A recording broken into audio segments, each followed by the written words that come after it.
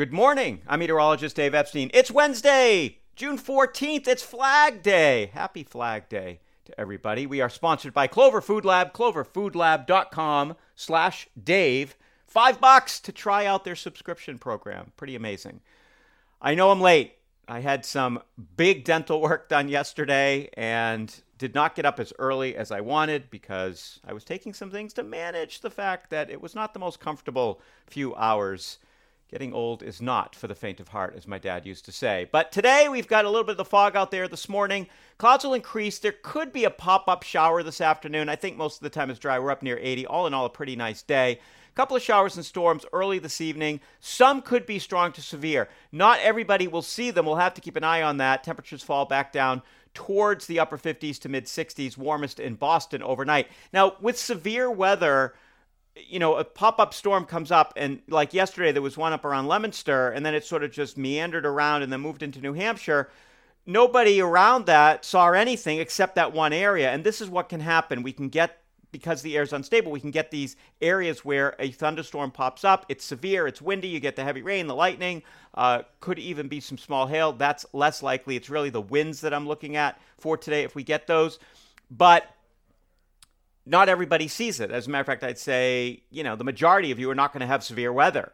And that's just the way it works. It's impossible to say exactly where it's going to show up. It's kind of, I think one of the analogies is in the winter when we say there'll be a heavy snow band. And I'm like, all right, I think it's going to set up in the 128 belt. I think it's going to set up over Cape.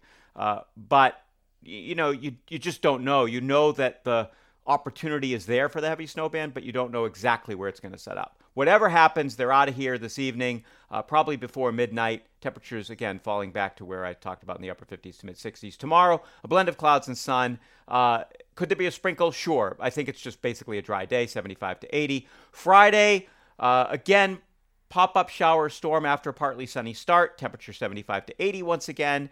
Showers are fairly likely. I think it's a little more widespread Friday afternoon and evening, especially the first half of the night Friday.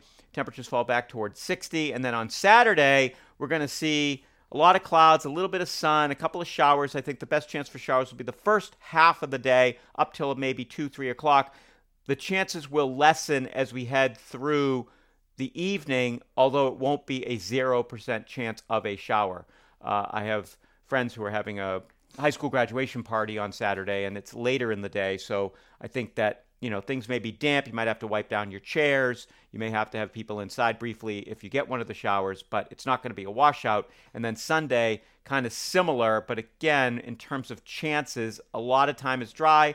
I can't say definitely you'll get one. It's a little cooler. We're in the low to mid 70s on that day. And then as we move to Juneteenth, guess what? Similar pattern with the temperatures in the 70s. So why are we locked into this pattern? There's basically a spinning low pressure area to the west. The jet stream's kind of just what we call blocked. It's stuck in this pattern. And because it's stuck in this pattern, day after day after day, we get similar weather. And so until the pattern relinquishes itself, until the jet stream kind of starts moving in a more typical west to east fashion, we're going to have to contend with this. That may happen sometime toward the end of the month, but I think that, for the next week, so that puts us to the 21st or so, I do think we're going to be in a similar regime here moving forward. So there you have it. Not a lot of rain over the course of the time, but many chances of rain.